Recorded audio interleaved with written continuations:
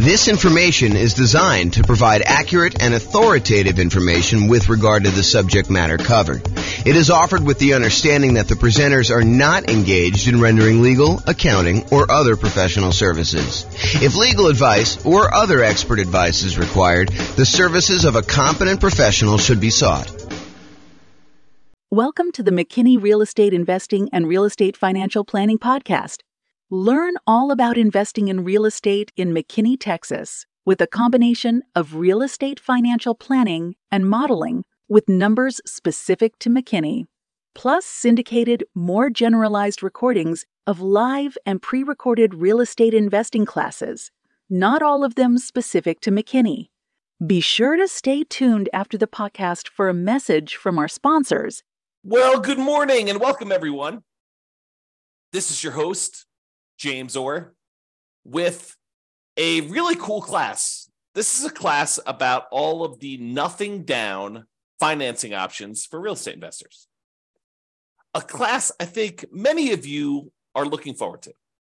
Not everybody, but I think there's a bunch of people that are really interested in real estate investing and specifically interested in real estate investing where you can buy properties with nothing down. So that's what we're going to cover today. I will point out something that may not be obvious to new people, but is probably more obvious to people that have been investing for a while. And that is, if we're thinking about our current environment, I'm recording this March 29th, 2023, while our prices, home prices have gone up a lot very rapidly in the last few years.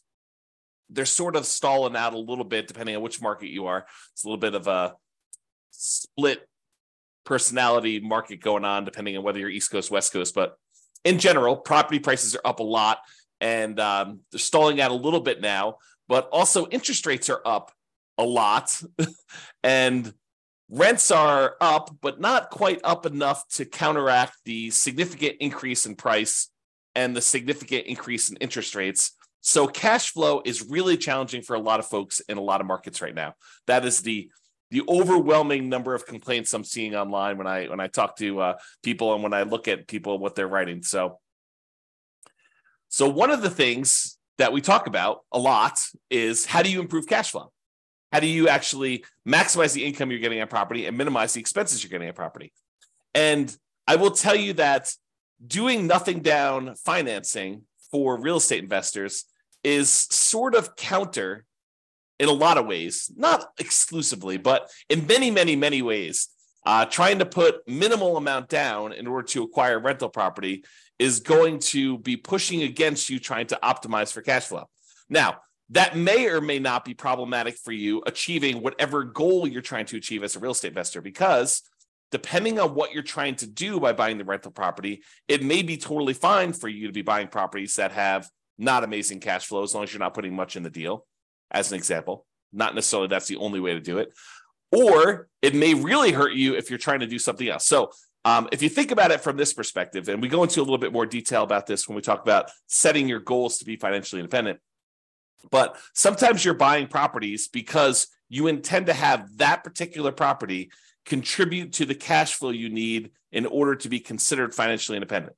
In order to be financially independent, a lot of times we need to have income coming in from all of our assets, whether that's real estate or stocks or bonds or whatever else you've got your money invested in, to have some safe withdrawal rate, plus all the kind of passive income stuff like pensions, annuities, and Social Security. The sum of all of those things, cash flow from properties, your invested assets times your safe withdrawal rate, and then all three of those passive income sources, all of those need to add up and combine in order to overcome your expenses.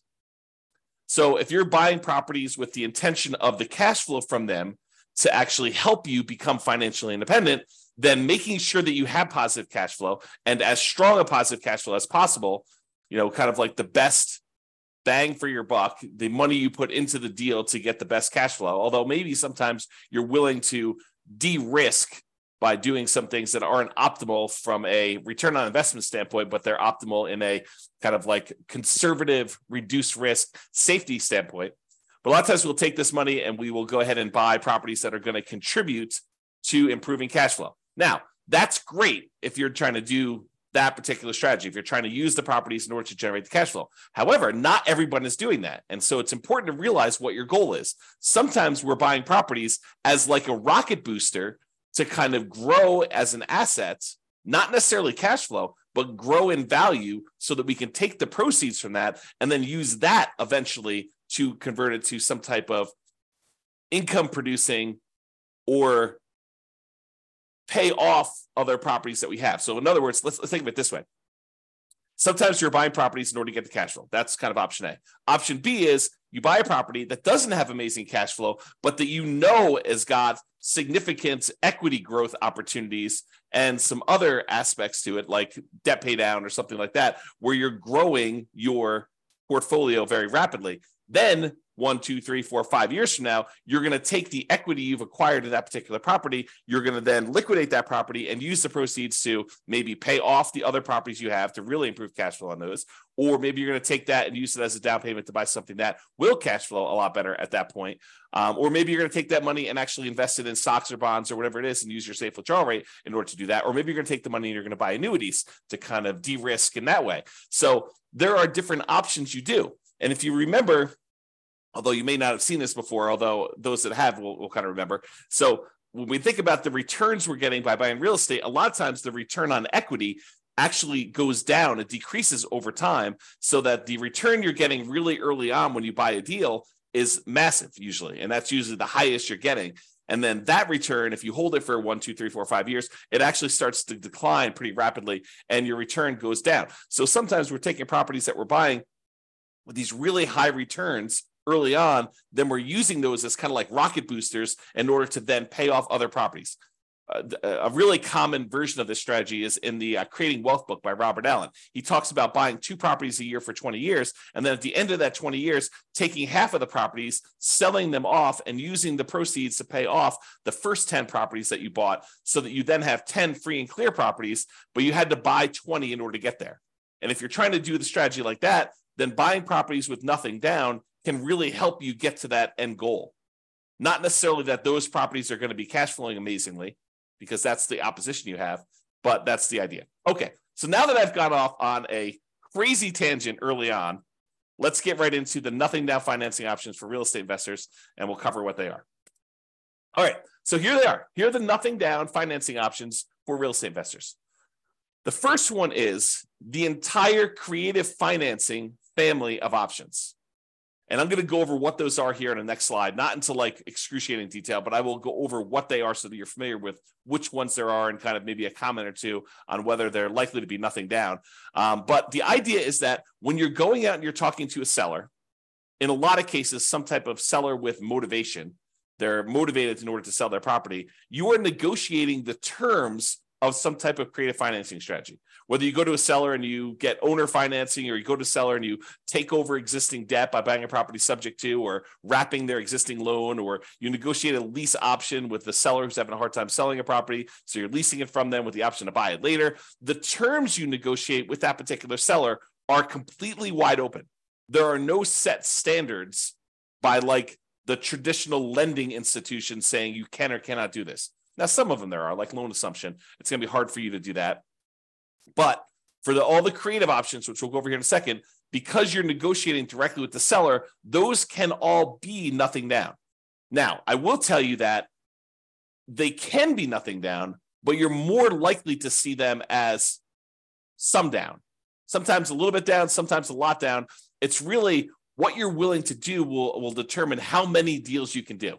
For example, let's say you go to a seller, and the seller says, okay, I'm okay with your creative financing stuff, but I need a little bit of money up front. I need $10,000 or $20,000 or $50,000 or $100,000 in order to do this deal. And the deal is really, really, really good.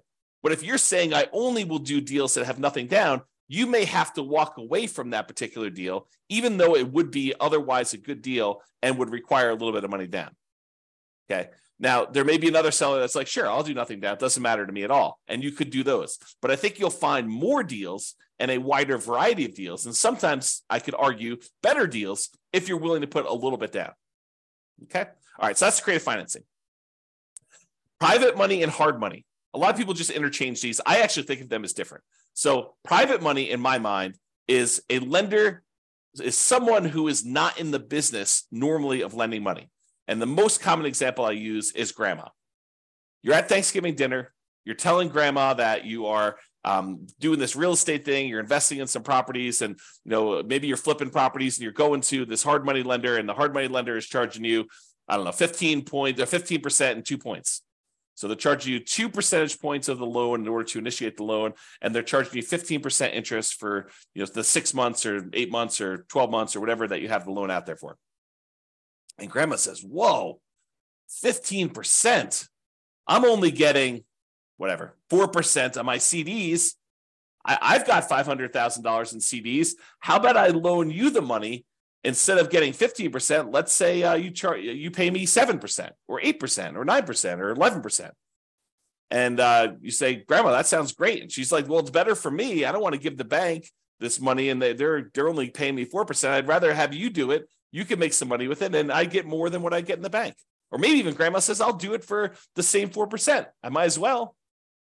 And so the idea is that private money is someone that you know personally, that you've gone to, and you've asked them to become a lender on your real estate investing projects. They are not in the business of loaning money typically. Okay. And the terms of that are primarily based on your negotiating.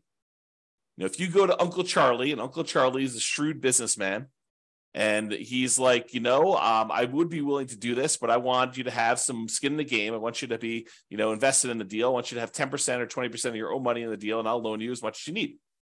And I'll even give you good terms. But it's up to you to negotiate those terms with Uncle Charlie or grandma or whoever else you're borrowing money from. Okay. And I will tell you that a lot of times this is based on trust.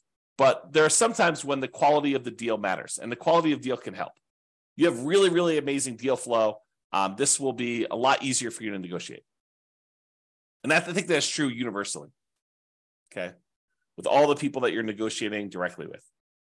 All right, hard money. So hard money is money that is borrowed from someone who is in the business, or some company that is in the business of loaning money on deals. A lot of times it's based on the quality of the deal and a little bit of negotiation. Typically, it's only commercial loans, so you're not usually going to be able to move into these properties. There are probably few exceptions to that, but most of the time, a lender doesn't want to deal with the loan requirements of making loans to people that are going to own or occupy. The rules for that are different, my understanding, and so they do not want to make these loans to people who are going to own or occupy. They want to make them on someone who's going to buy a property, flip it, or buy it as a rental, and do something like that. Okay. So typically commercial properties only, typically not good for house hackers or nomads that are trying to do this stuff. And hard money loans, they can be nothing down if you have a good enough deal, and you can go in there, and the rates on them tend to be a little bit higher. They also tend to charge some points, although not always, but it tends to be that way. So there you go. That's the difference between private money and hard money, and those are options as well. So we've covered credit financing, which I'll go over some different strategies here in the next slide. Private money and hard money, kind of the difference between those two. Then let's talk about the typical nothing down financing options for house hackers and nomads. If you're wanting to do traditional non-owner occupant loans, where you're buying investment properties, you're not moving into them, it's hard to do nothing down unless you do creative financing, private money, or hard money. To go and try to find a traditional lender willing to loan you money as a non-owner occupant, buy an investment property, is going to be really hard to do. Now, if you're a house hacker and you're buying a single family home where you're going to get some roommates, or a duplex where you're going to live in one side and rent out the other, or a triplex where you're going to live in one of the units and rent out the other two, or a fourplex where you're going to live in one of the units and rent out the other three. And with the duplex, triplex, and fourplex, you can, in addition, have roommates in your own unit if you wanted to. So you can house hack in two ways. You can house hack by unit, and you can house hack by roommates. But if you're going to do strategies like that, there are traditional financing options available that are nothing down and that you can do those with. Okay. And if you're going to do the nomad strategy, where you buy a property, you move into the property, you live there for at least a year, which is a requirement of the lender, then you decide to convert that property to a rental, buy your next property with little or nothing down and with good owner-occupant interest rates. And then you repeat that process until you have as many rentals as you want. That's what nomading is. If you're going to do that, there are options for you to do that as well. So the two nothing down loan options are VA loans, for veterans. If you have veteran benefits, you can get a VA loan. That's a nothing down loan program. And that could be used for single family homes. Plus, it could be used for duplexes, triplexes, or fourplexes. So you do a nothing down loan program and be able to buy a duplex, triplex, or fourplex, or single family home if you're doing that either as a house hacker or as a nomad. But you got to move into those units. You cannot buy a non-owner occupant property with a VA loan. You have to move in. Okay. And the other nothing down loan option that house hackers and nomads can use are USDA loans. USDA loans are typically for rural properties. So you're probably not going to be able to use this inside the city. These are going to be properties on the outskirts of town, in areas that have relatively low populations, and you might have to be living outside of your main marketplace in order to be able to acquire these and buy those properties. And they're only for single family homes. So you can't use those to buy duplex, triplex, or fourplex. It's only going to be a single family home for the USDA. So for veterans, for VA loans, you have to be a veteran. That's kind of like the restriction. For USDA loans, you have to have a property that's in a rural area. So they're kind of limited in what they can do. It's not like you can universally apply these to any property that you want to do. Okay. And in addition, I'll add that there may be a local bank in your marketplace that I'm just unaware of, but occasionally we see these, or a local bank that is willing to do a nothing down owner occupant loan. I've never seen them do a nothing down investor loan, but nothing down owner occupant loan. I've occasionally seen a local credit union or a bank offer a nothing down loan program for you to be able to do that. So it may be worth you searching locally for your credit unions and local kind of like community type banks in order to see if you can find deals like that. Okay. All right. So what I'm going to do is now we're going to go over the creative financing options, just kind of explain to you what those are and whether or not I think that they are likely to be nothing down type deals. And then we'll go over a little bit more detail about the VA loans and the USDA loans, which are the two primary ones that we're going to do. And then we'll finish up. Okay. So creative financing. There are 6 kind of groups of creative financing in my mind. There's owner financing, where the owner acts like the bank. They're the ones providing the financing. And in order for it to be owner financing, in my mind, it has to be free and clear. So the owner must own the property and not have any mortgage on it themselves in order for it to be owner financing. If they have a mortgage on it, it has to be wrap financing, where they're going to wrap their underlying type of loan. Okay. So someone who's trying to offer owner financing, but they have an existing loan in place, either they need to pay off that loan and offer you owner financing, or they're going to wrap their existing financing and then they're going to maybe collect the difference between what they're charging you and what they're paying on the underlying loan if they're wrapping an existing loan. Okay. So the terms of owner financing and wrap financing are whatever you negotiate with the seller. So they could be nothing down loans. Now, in order to find an owner financing deal or wrap financing deal, in most cases, you're going to have to do either a lot of labor or you're going to need to pay some money in marketing in order to have these deals come to you. So what I usually call the poor marketing methods or the lazy marketing methods. So either you're poor and you're willing to invest your time instead of money in order to find the deals. So a lot of manual labor to do this, or you're doing the lazy method where you're willing to spend some money in order to have deals come to you. So those are kind of like the two groups to do that. And one way costs money and the other way doesn't. So if you're really looking for, nothing down, may not really be nothing down. It may be no down payment, but you still have to pay money in order to do it. Okay, so owner financing, wrap financing, you're negotiating directly with the seller. So they technically can be nothing down loans, all negotiated though.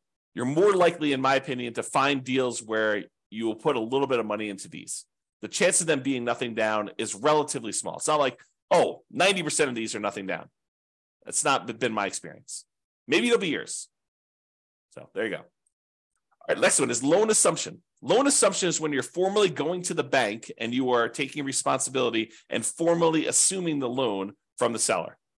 For example, they have an FHA loan and the FHA loan has really good terms on it. You're going to be moving into the property. And so you go to the bank and you say, look, I'd like to formally assume this FHA loan. They say, great, fill out this paperwork. Maybe there, maybe not. There's a fee involved. And you take over their really low interest rate on the loan themselves. Now, in most cases, especially when prices have been going up rapidly since they got their assumable loan, the FHA loan is an example, they're going to have a bunch of equity in the property. How do you deal with the equity? So a lot of times it's not going to be nothing down if you're going in and doing a loan assumption. Now, if they don't have any equity, if they just got the loan and you're formally assuming it, then they may not have much equity at all or no equity. And so in some of those cases, it may be nothing down. Okay, so loan assumption can go both ways, but I think most of those are you're going to find where someone got a loan a few years ago, especially the last few years, where the property prices have gone up very rapidly and they don't have, or they do have a lot of equity. And so you're going to have to negotiate for how that equity will work out. And a lot of times that will mean you putting some money down, giving it to the seller to kind of do that deal. Okay. All right. So that's the first thing: owner financing, RAF financing, and then loan assumption. Loan assumption is you're formally assuming the loan. Then there's the whole rent to own, lease option, lease purchase family, where you're leasing the property for a period of time or renting the property for a period of time, either way you want to use it. And then you're actually either getting an option to buy the property or a purchase contract in order to purchase the property for ideally some pre-agreed upon price at some pre-agreed upon point in the future, or a period of time that you have the option to do so. Okay. And so those, they could be nothing down. You could go and negotiate and find a seller who's motivated, who's like, look, I can't afford my payments anymore. I will go ahead and step in and start making your payments for you on your particular loan. Or on your particular property, maybe it's rent or lease. And the seller may say, yeah, I'm motivated enough. I will do that with nothing down. I think you're more likely to find people willing to do those with a little bit down, but you could probably find one with nothing down. Then you've got the whole agreement for deed, bond for deed, contract for deed, installment land contract, where you have a contract in place, an agreement in place, where if you make payments over a certain period of time, at the end of that, you get a deed on the property. And those could also be nothing down. Again, you're likely to find ones where you have to put a little bit of money down, but you can find those like that. And finally, subject to is where you are, the seller is agreeing to deed you the property, but they're leaving their loan in place, and you would go and usually make payments on that underlying loan. There are versions of this where you don't, but it's exceptional. It's unusual. So you go in there and you buy a property, and there's an existing loan on the property, and you're agreeing to make payments on that loan. And the seller is deeding you the property, which means you are now the owner, and you're doing that. And I think those, you can find those where you have nothing down situations as well. Although I think you're likely to find some where, especially in our current marketplace, where they have some equity and they'd expect to see a little bit of money. Sometimes it's as little as moving costs, right? I need some money in order to put a security deposit and a down payment or some other kind of like get me moved to another part of the country. There's some type of incentive to help them out of the particular situation. So sometimes it's that size of down payment, but sometimes it's a lot more, and it's all negotiated. All right. So those are the creative financing, nothing down type strategies you've got there. Now let's talk about the VA loans and the U.S. Department of Agriculture loans. So both of these are Nomad approved. If you're trying to do the Nomad strategy, I like these loans for doing Nomad. In fact, VA is probably my favorite loan for doing Nomad, especially if you could find the duplex, triplex, or fourplex as one of your first properties to do.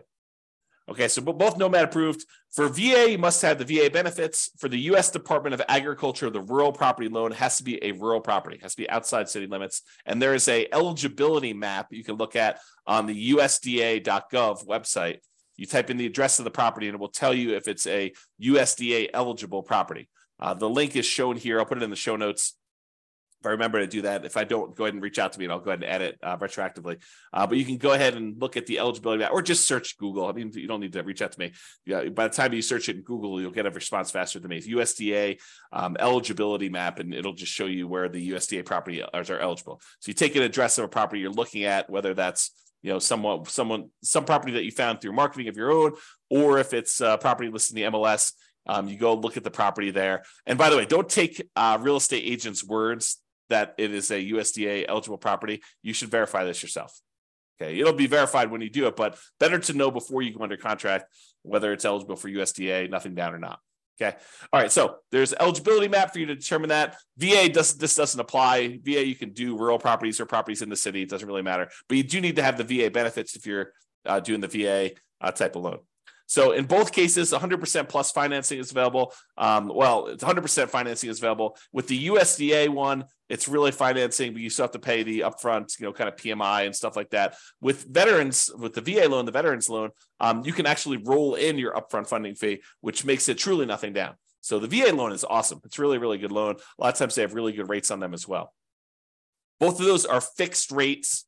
With the VA loan, there is no technical PMI. There's no monthly private mortgage insurance payment. However, With the VA loan, you do pay an upfront funding fee unless you qualify for an exception to it, but you do pay an upfront funding fee, and that funding fee kind of is like paying an upfront PMI payment. It's the guarantee fee that the Veterans Administration uses to kind of like insure or guarantee the loans. So everyone's paying in, and if the loan defaults, and that's the money that they use in order to make sure that the lenders are protected there. With U.S. Department of Agriculture, you will have PMI. There'll be a separate private mortgage insurance payment on those. In both cases, you must own or occupy the property. And with the USDA loan, my understanding is you cannot own any other properties. With the VA loan, you can own other properties. With the VA loan, you could do 1 to 4 units. You can buy single-family homes, condos, townhomes. You could buy duplexes. You could buy triplexes. You could buy fourplexes. You cannot buy a 5-unit or greater. That's a different type of loan program altogether. It's a commercial loan. But for VA, 1 to 4 units work. For the U.S. Department of Agriculture, it is not multifamily properties, only single-family homes. And in addition to that, there are income restrictions on it. So for the USDA one, you need to have hit a sweet spot where you can't make too much, but you need to make enough to qualify to buy that house. So you need to kind of be in this narrow range for doing that. For the VA loan, my understanding is there's minimum restrictions, basically saying that you need to be able to qualify for your loan based on debt to income and stuff like that. But there's no maximum income that I'm aware of for the VA loan. Check with your lender. Your lender will tell you the actual rules. With VA loan, technically you can do more than one VA loan at a time. So it's based on your VA eligibility, like how much of that stuff you're using for their loan guarantee. So if you're buying more than one property, you may be able to use it more than once or use it partially. Talk to your lender about the details in that, but it is possible to have more than one VA loan. The appraisals on VA loans can be a little bit longer, and they can be a little bit stricter. I've seen some VA appraisers really nitpick for very tiny things that I think would easily pass at least a conventional loan. For as one example, one of the VA loans that a client of mine did, there was a flight of 3 stairs or 4 stairs going down to a sunken area on the property, and the 3 or 4 steps did not have a handrail, and the VA appraisal required that there be a handrail, which I thought was a little bit nitpicky, but just be prepared for that mentally. You can get up to 4% maximum seller concession, so you can get a seller to contribute some money to help you get your VA loan. With the U.S. Department of Agriculture, I believe it's a 6% maximum seller concessions, and you'll want to verify all this detail with your lender when you're getting these loans here. And then there's a whole bunch of information on funding fees, which I'm not going to go into a ton of detail. If you're going to get a VA loan, though, you really should go talk to your lender or look up the VA funding fees on the next slide. The VA funding fee is that kind of upfront PMI payment, which helps the VA guarantee loans to do that. So just be aware. So those are really the differences between the U.S. Department of Agriculture and the VA loans. Oh, I was going to mention, don't trust the real estate agents for telling you which properties are USDA approved, because sometimes they just assume it's out in the country, so that's USDA approved, and they don't really know. They didn't go and check on the map. There are a lot of really great agents out there who will go check and verify and do that for you. And then there are a handful of agents who will not. They don't know what they're doing. They don't know to even look this stuff up. And so you should do it as a double check. Okay. So this is some information about the VA funding fees, but go read it on your own. I'm not going to cover in detail what it is, but there are kind of the amounts of the loans, if you've done it once or more, or how many times you've done it. And there's a whole bunch of different stuff in there about the types of loans and whether you're doing different things with it.